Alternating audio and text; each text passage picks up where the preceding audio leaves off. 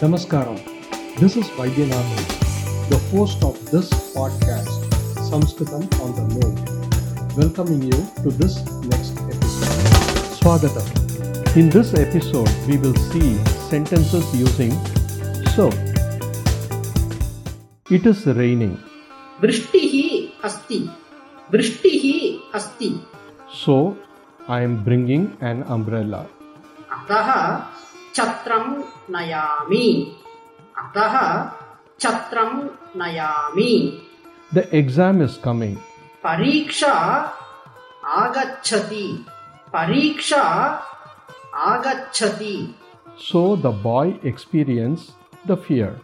अतः बालकः भयम् अनुभवति. Mother is not there. अम्बा नास्ति. अम्बा नास्ति. So, the baby cries.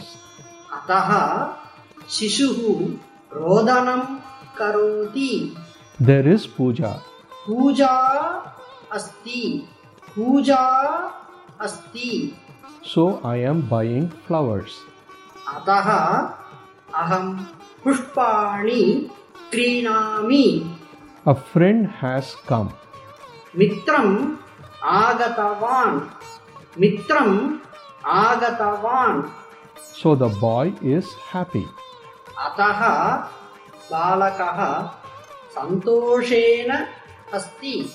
अतः बालकः सन्तोषेण अस्ति. She is going to music class. एषा सङ्गीतवर्गं गच्छति. एषा सङ्गीतवर्गं गच्छति.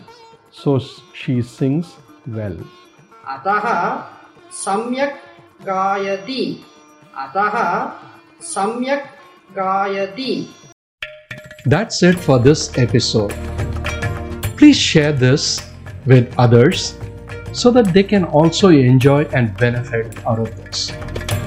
With that request, Dhanyavadaha and Punarmilamaha.